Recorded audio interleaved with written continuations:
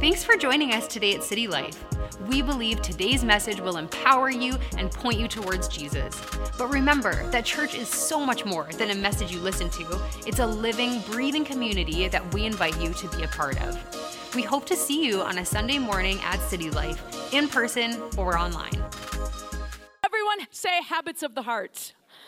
Habits of the Heart. We started this series a couple weeks ago. The books are already sold out, so you have to go online and get them, and I would highly encourage you to do so. It is just such a great book on practical things that you can do to build good spiritual habits. And this is like the series, this is our tagline for the series, Reimagining and Redefining Normal.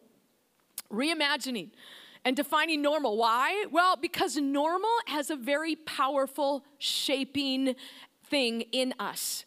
The normal habits, the normal routines about our day, about our week, even the seasons of life, they are shaping us. And so we want to make sure that we're intentional about our normal and not just let normal do whatever. Yes? We want to be intentional about normal. So today we're going to be looking at a bit of an odder habit. It's odd. It's a bit odd, not because the habit is odd, but because it's so normal, we don't actually think about the spiritual significance or even the shaping significance it has on our soul. But before we get in, let me ask you this question. Here's a guessing game. What do you guess are some of the biggest themes in Scripture? Just go ahead and shout them out. What would be a big theme in Scripture? Fear. Somebody said fear? Fear, okay. Trust?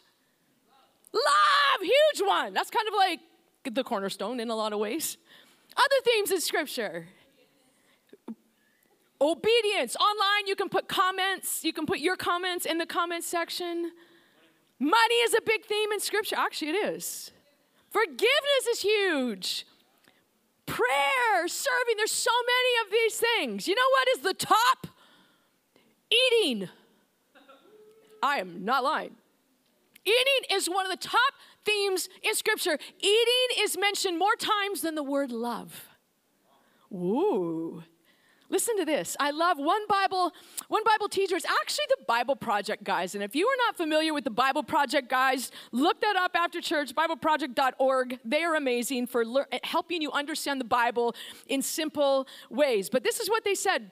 They said feasting is one of the most common biblical themes from cover to cover to describe what human beings are made for.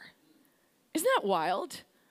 These guys aren't just normal. These are like theology guys. Like they're smart people. They've done their homework. Feasting is one of the most common biblical themes from cover to cover to describe what human beings are made for. In other words, there is this powerful spiritual component to how we gather, how we approach meal times and food. It's something that affects our soul. Did you know that? Some of you are like, you were speaking my language. But you know what? In the New Testament and in the early church, this idea of feasting and eating together and meals together, it was such an important part of how they did life together, how the church started. It was such a big part of following Jesus that the words love and eating became intertwined. And the word agape, which is one of the Greek words for love. Some of you might be familiar with that. There's many different words to describe different types of love. There's phileo love. There's eros love. There's agape love. And agape love was love it was considered the highest form of love because it was the love used most to describe God's love for us. God so agaped the world that he gave his only son. And so it's this word agape. But as the church started, they took this Greek word, and it wasn't just meant for God. It was actually a term that became used to describe the love feasts that the Christians had when they would get together. We're going to agape each other, and this is what it literally means. Agape were the love feasts in which you would show your love for one another as you ate together. How cool is that? This was a huge part of the church as it was getting started. And I think for us as Westerners, there's actually a big significance of meals and our table time together that we're kind of missing out on, and we don't have the same value as not only this culture that Jesus was in, but as the start of the church, we don't have the same value as the early church in the scripture is laying out that the table time, God's table, when we eat together with others, what this actually had. Our Western, and I am guilty of this. Like, you talk to me pre-COVID, and I was like, my family, they're all nodding, and we've had this conversation many times. I like to eat. Give me a pill. Anybody else, like a nice little pill? Mealtime is a bother. Just give me a pill with all the nourishment I need, and I can be about my business. That I know. Hello. Yes. Can't we just have a nice little pill? I mean, it could be different colors, whatever, but just a pill. And I could eat it, and I would be fine. And then I wouldn't have to sit down, chew, eat, figure out what I'm going to make for mealtime. Anybody else, 5 o'clock was like death sentence. It was like, what am I going to fix for supper? It's terrible, but that was one of the best things that changed during COVID for me. And I'm very serious. I mean, I actually cook now. It's weird. And my family, they laugh because they know this is true. They're like, you never cook like this when we were growing up. And I'm like, I'm so sorry. We were like terrible parents. We gave you pizza all the time. But this thing about mealtimes, as Westerners, you know what we value? We put the schedule ahead of sit-down mealtime. And there's something really wrong with that. And we see it in us as a society, which way before COVID, how fractured and isolated and individualized we were with our little devices. Justin Whitmore Earley, he's the author of the book Habits of the Household. He's also the author of another book that we do have a few copies, I think, out there, The Common Rule, which if you want a book, get that one. It's very similar to Habits book, but this is what he refers to. He's talking about family dinner, and this is coming from a very, full schedule dad. He's a lawyer, and they're raising 4 young boys. And he said, family dinner is not in any sense practical. It's not. It's not practical. It is not practical when your schedule is full to sit down and go slow and eat. It's not practical to prepare a meal when you got people that have, they're all different varying ages and have all sorts of different likes and tastes. I don't like that. I don't want that. I can't have that. But he says family dinner is not in any sense practical, but the planning that leads to this moment of family dinner signals something. That communing, not consuming, is the household's center of gravity. Isn't that powerful? The planning that leads to this moment of family dinner signals something. That communing, not consuming, is the household's center of gravity. So we sync our schedules even when it's not easy. Extracurriculars, sports, happy hours, and late meetings will always try to compete, but none of those are our center of gravity. The family cannot revolve around these things. These things must revolve around the family. And I think there's something so vital about this table time that is vital for healthy relationships, but especially it is an integral part of following Jesus. See, in God's story, eating wasn't just a normal routine to help us survive. Eating meals together with others was about a ritual that allows us to thrive. Listen again, Justin, he says, the difference between people who happen to live together and families who befriend each other are rhythms of conversations at mealtimes. Now, I realize we're at varying stages of life, seasons of life, where the children or the grandkids or whoever it is, it could be a little bit scary when it comes to trying to have conversations because there's more yelling and crying than there is conversation. But there's something very, very powerful to this. The difference between families who happen to live together and families who befriend each other are rhythms of conversations at mealtimes. Here's another statement. In Scripture, rarely is food just about physical nourishment. It's always about driving us toward relationship with God and others. This is the Bible Project, guys. They say feasting is something we do every day where we have a chance to make the relentless movement of time stop for a second. We pause with others. I remember my smallness and my dependence and my need for other people. Isn't that great? And you know, when it comes to Jesus and tables, like Jesus is our model. Now, Jesus, if you go through his life, his stories in the Gospels, in the New Testament, you see some of the most notable miracles that Jesus did were around food.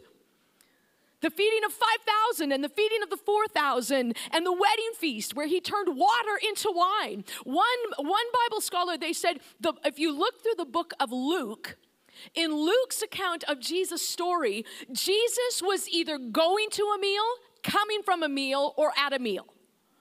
He was eating through the whole book of Luke. Isn't that awesome? And see, we have our filter. When we read the Bible, we got our Western, let's get her done filter. His final moments were with his closest friends around a table, right before he went to the cross. Of all of the things, I would have been, if I knew what was coming, I would have been like, I need some quiet time to get mentally prepared for this task. If I knew the cross was coming and what all it meant, it's just like, I just need some alone time. I need to get powered up. But it said in Luke, he reclined at the table with his friends. And then after the cross, after he rose from the dead, he actually met his friends. He met them at a table. The table marked the disciples' relationship with Jesus. This is later in the book of Acts. This is many years later. And they're recounting. This is Peter telling the story and is recounting to, I believe it was Cornelius. And he said, every day, God allowed Jesus to appear, not just to the general public, but to us. He's referring to himself and the disciples, whom God had chosen in advance to be his witnesses. Now listen to how he describes. This is how they were known as Jesus' special group. We were those who ate and drank with him after he rose from the dead. Like, what a weird thing to say. It's not like we were the guys who went out and did all these miracles. We were the guys who walked with him, and we were part of the big meetings and the big crusades he was having. We were the ones who set everything up. We were the ones who, he sent us out, and we saw these people raised from the dead, and these people were healed, and all these amazing things. No, it's like, we were the ones who ate with Jesus. It's kind of a weird thing to be known for. One of the main characteristics of the church in Acts 2:46, every day, they devoted themselves to meeting together in the temple and broke bread from house to house. That was what the early disciples, the church was known for. They met on Sunday, and they met during the week, eating together regularly. They ate their food with joyful and sincere hearts.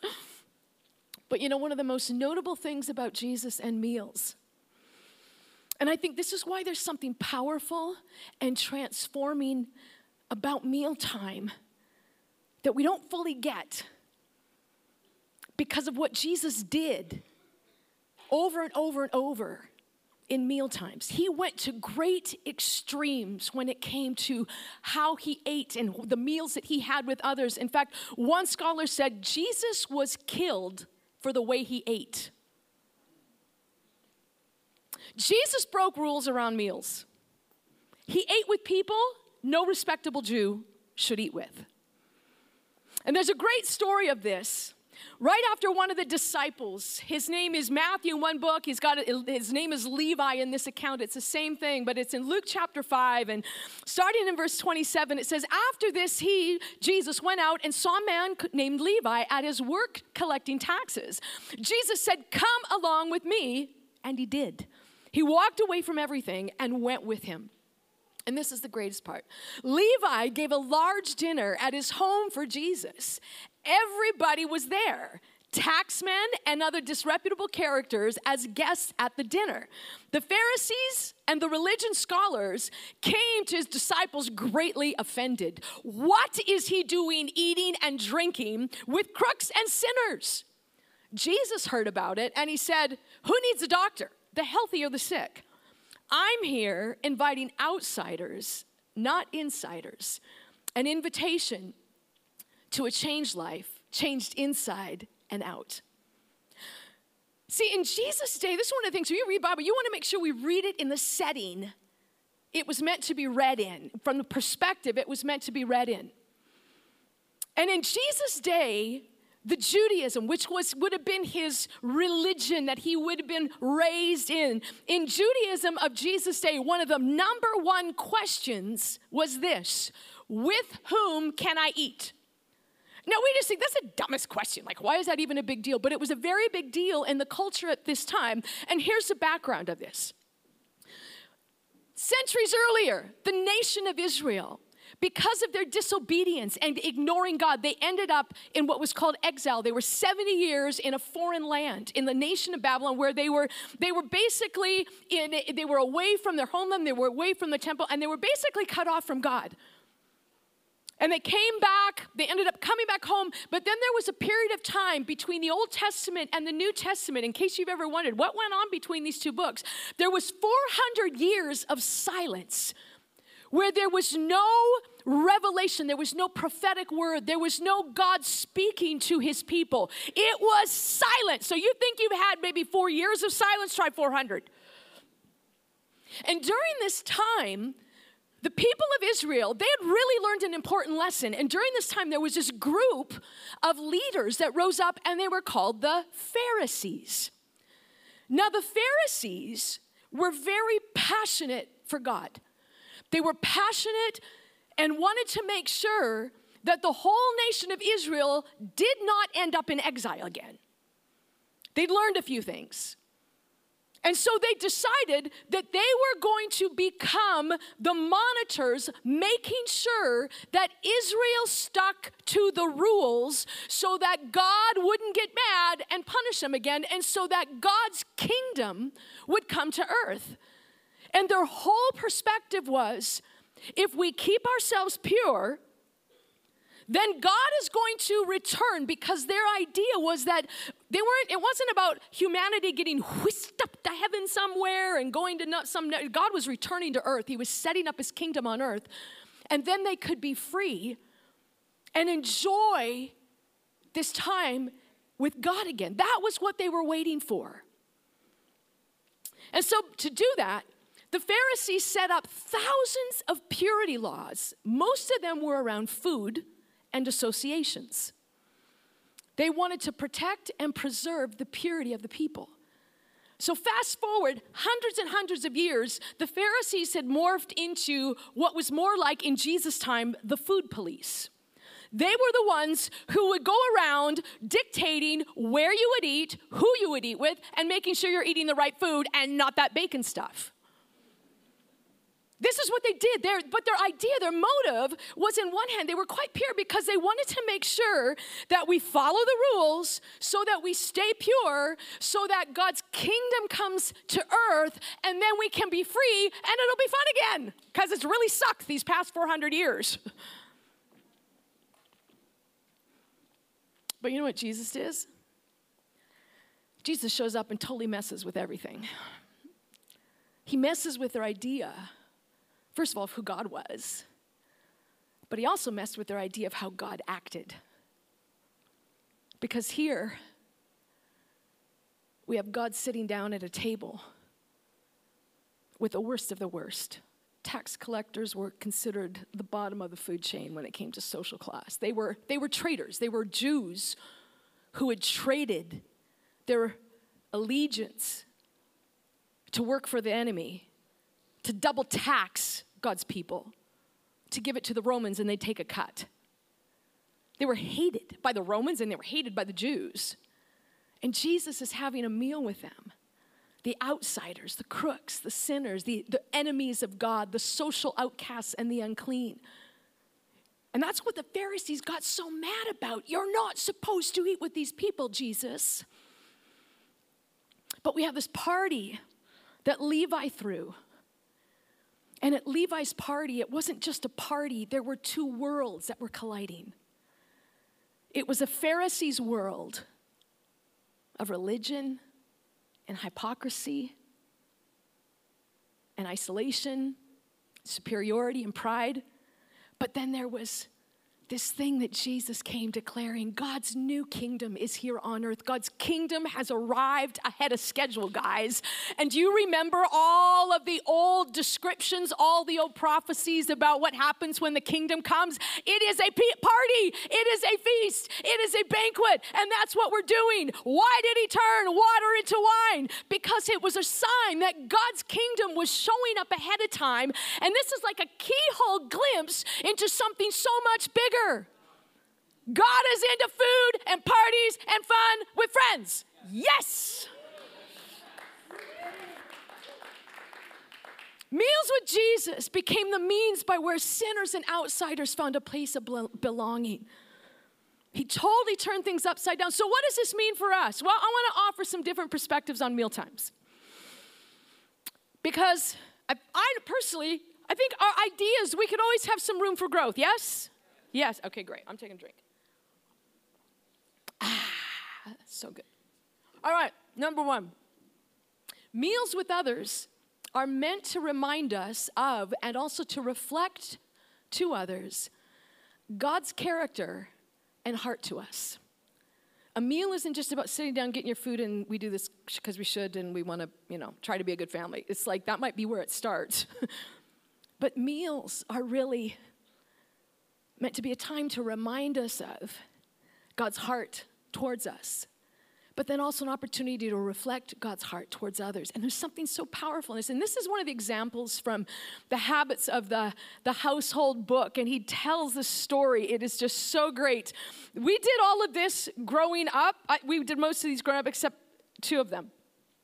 The thing that he talks about, he said what they do with their family, and parents, maybe this works for you. He said they light a candle before every supper. And when you got little kids, fire is awesome.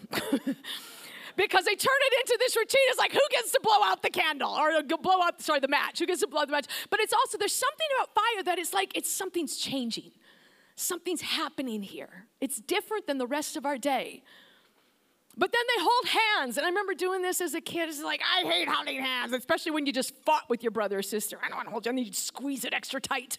It's like, I love you in the name of Jesus. But you know what? There's something powerful. What does holding hands do? Well, human touch is significant. It reminds us we're not alone. It trains us in the thinking we're reaching out to others. It's a sign of unity. The rest of the world might be in chaos, but we are united as friends. We are united as a family. We're united as a couple. And then praying together. It's an opportunity to practice gratitude. Thanking God, putting our focus. God, we are so thankful that we have food. God, we are so thankful that you're a provider. Passing food. Now, this was always a really great opportunity for teaching, which way do we go? And it's like, if there's chaos, it's like, no, it goes in one direction here, people. Pick a direction and go. Mom and Dad were big for making sure you pass the food. But there's something about that, too. And I think passing the food isn't just a free-for-all. We just kind of all go for every man for himself. It's like, no, this passing food, it's like it can train us in a very necessary muscle called delayed gratification. I wait, and then it comes around. Compliments. There was no negative talk allowed at the table because it's good to practice that silence. Not everything needs to be said. But practicing compliments. Oh, this is so good.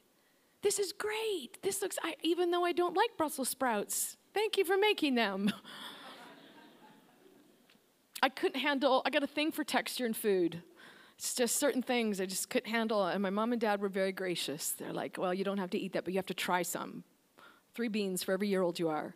Roses and thorns, sharing stories of what was a good thing and what was a not so great thing. But you know what that does? We celebrate and we sympathize with each other. Waiting, this is a big one. This used to drive me nuts. I don't know if anybody else had this online. If this is you, you can comment in there in the room. How many of you had to wait at the table to be excused until everybody was done? Oh, yes, exactly. Not very many hands. And that is exactly a telling sign. How individualized we become as a culture. There's something I think about waiting to be excused. You know what it does? It teaches you how to stick around when you don't want to.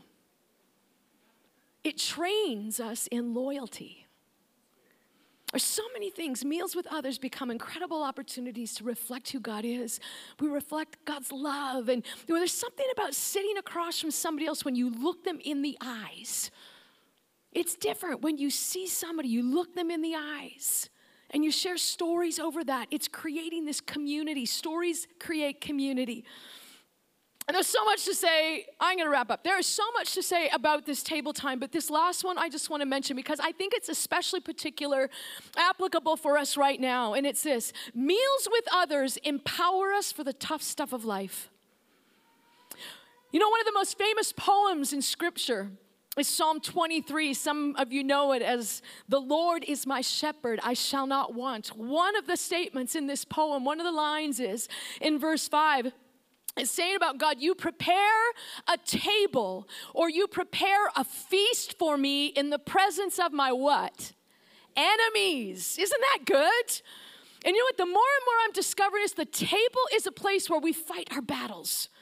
Now, I know some of you are like, you have no idea how much mealtime is a fight.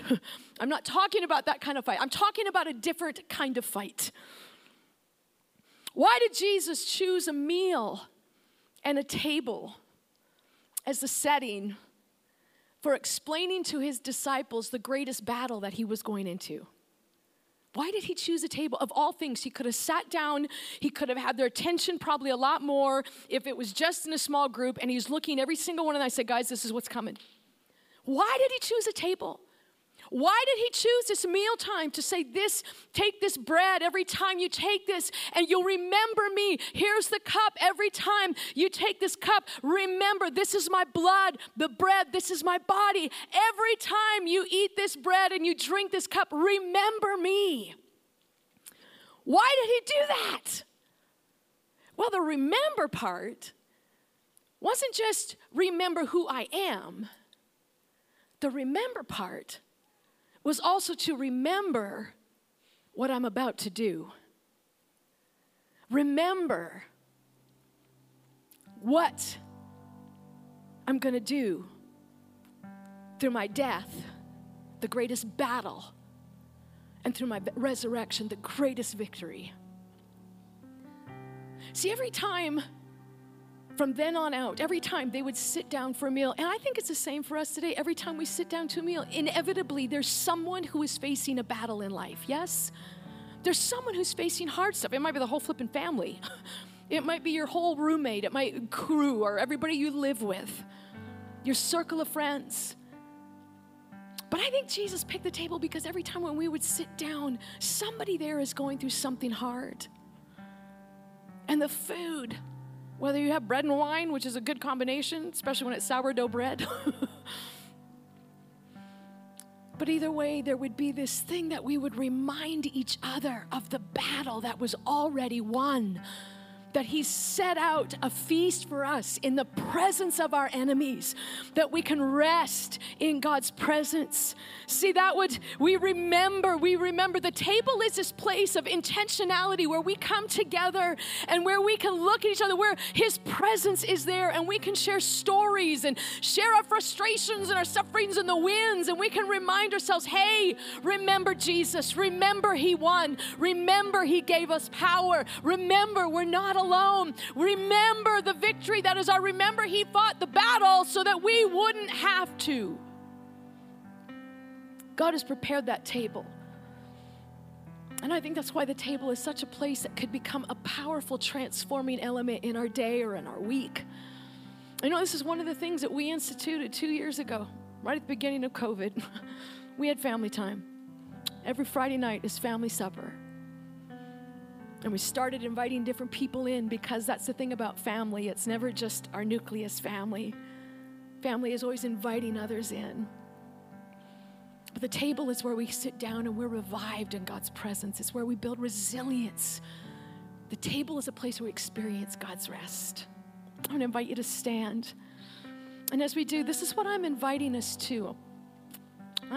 This is an experiment I'm inviting all of us to try online. I'm inviting you to try that this week as well.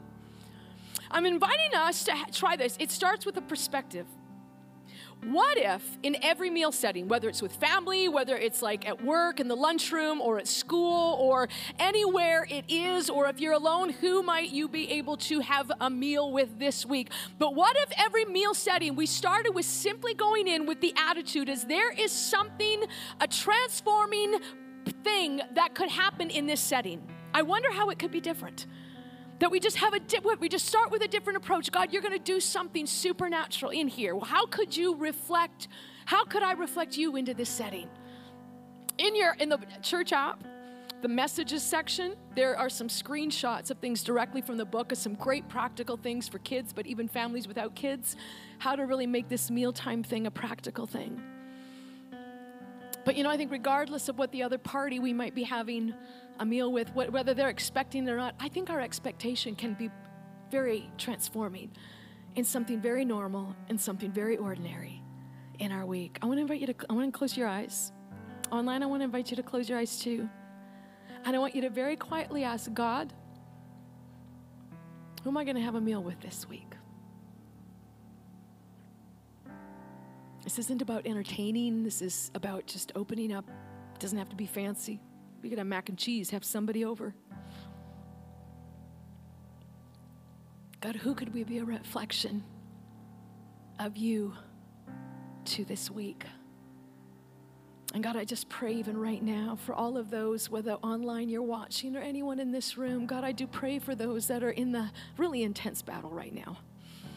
And God, we start by saying thank you for the victory of the cross of Jesus Christ. Thank you for the victory and the triumph that's given us not just salvation for heaven someday, but it's given us power and authority here on earth to be strong and to stand in that victory. And I want to even with everybody with eyes closed, and I'd like to invite you in this room or even online as well. If it's been a particularly, you're feeling like, that whole battle thing, it relates to me right now, whether it's relationships, personal, financial, health, whatever it is, I want to invite you to put up your hand.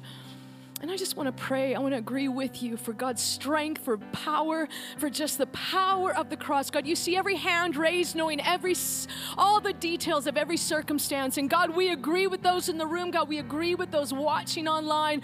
God, that the supernatural power and the triumph of the cross of Jesus Christ, Father, that power and that victory would become real and experienced. Father, for those that have raised their hands here today, that God, the victory and the triumph where you went and you fought the battle for us. You were there ahead of time and you fought for us the very things that we would be fighting now in this space, in this time, in this place. And Jesus, you said you have made us more than conquerors through you. And God, I just speak that supernatural strength and power to each and every one. And God, I just thank you that even this week, you're going to do something supernatural in families, in friend circles. Father, through our meal times together, that there would just become, God, we would tap into that significance and remember you and the power and the victory of your cross. And we thank you for that. And just one more thing, just with every eye staying closed, and you can put your hands down, and I want to invite us to pray this prayer together. It's a prayer of saying yes to following Jesus. I want to become a follower of Jesus. I want to come into this relationship with him, and I want to live on mission and be with him in what he's doing.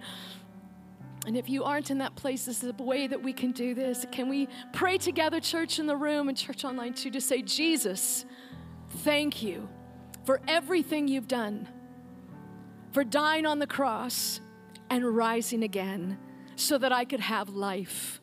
Thank you for a brand new start today. Amen. Amen. Come on, can we give God thanks and praise today? We hope today's message encouraged you. If you want to take your next step in saying yes to Jesus, you can always contact us at cty.lc/nextstep or fill out the next step section on the City Life app. It's an honor to play a small part in what God is doing in your life. We look forward to connecting with you soon.